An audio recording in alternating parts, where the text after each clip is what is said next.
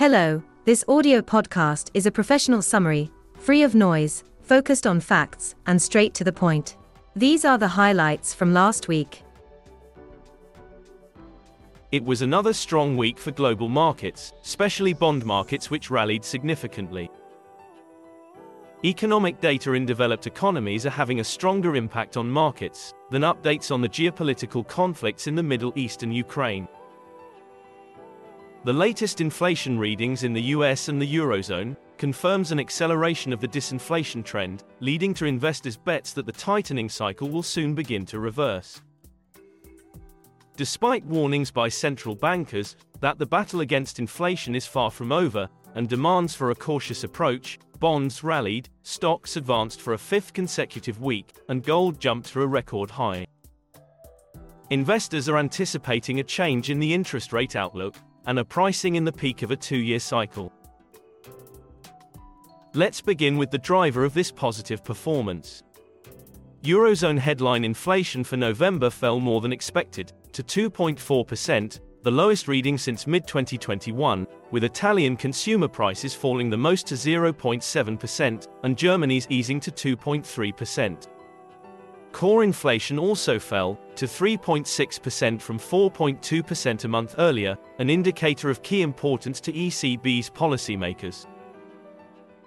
Inflation in the US is also cooling, with PCE, or the Personal Consumption Expenditures Index, unchanged in October, following a 0.4% rise in September.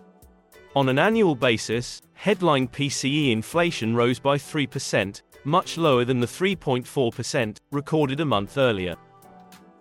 Core PCE, the Fed's preferred inflation gauge, also decelerated to 3.5% year-on-year.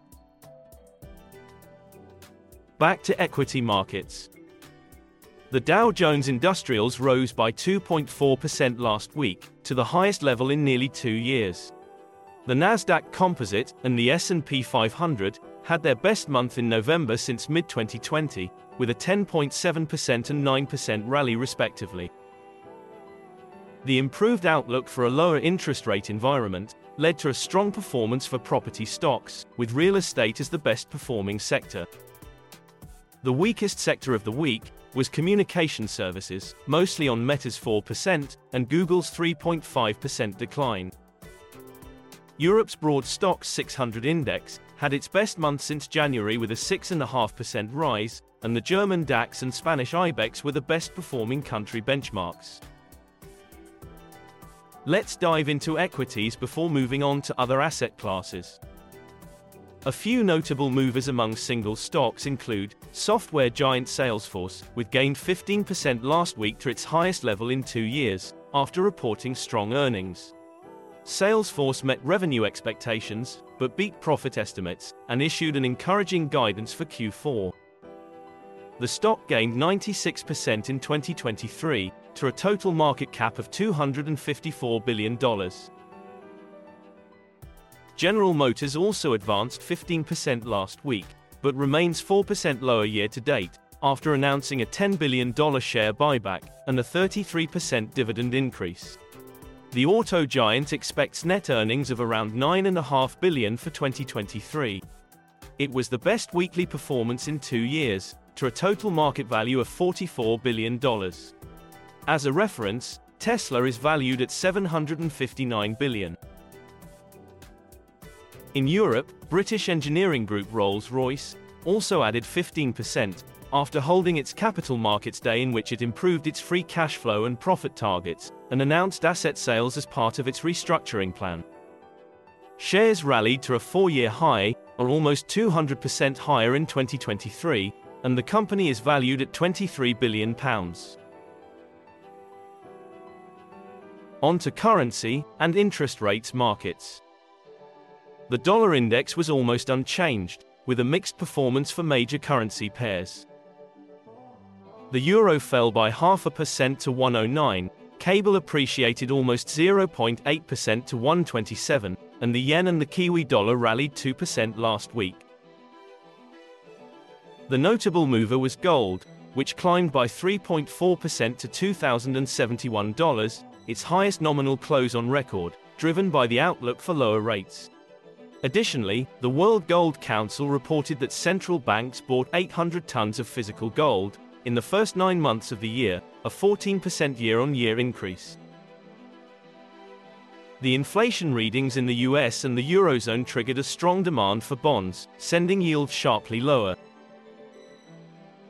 The yield on 2-year US notes declined by 39 basis points to 4.57%, while 10-year Treasuries closed 26 basis points lower, at 4.22%, the lowest closing level in 3 months.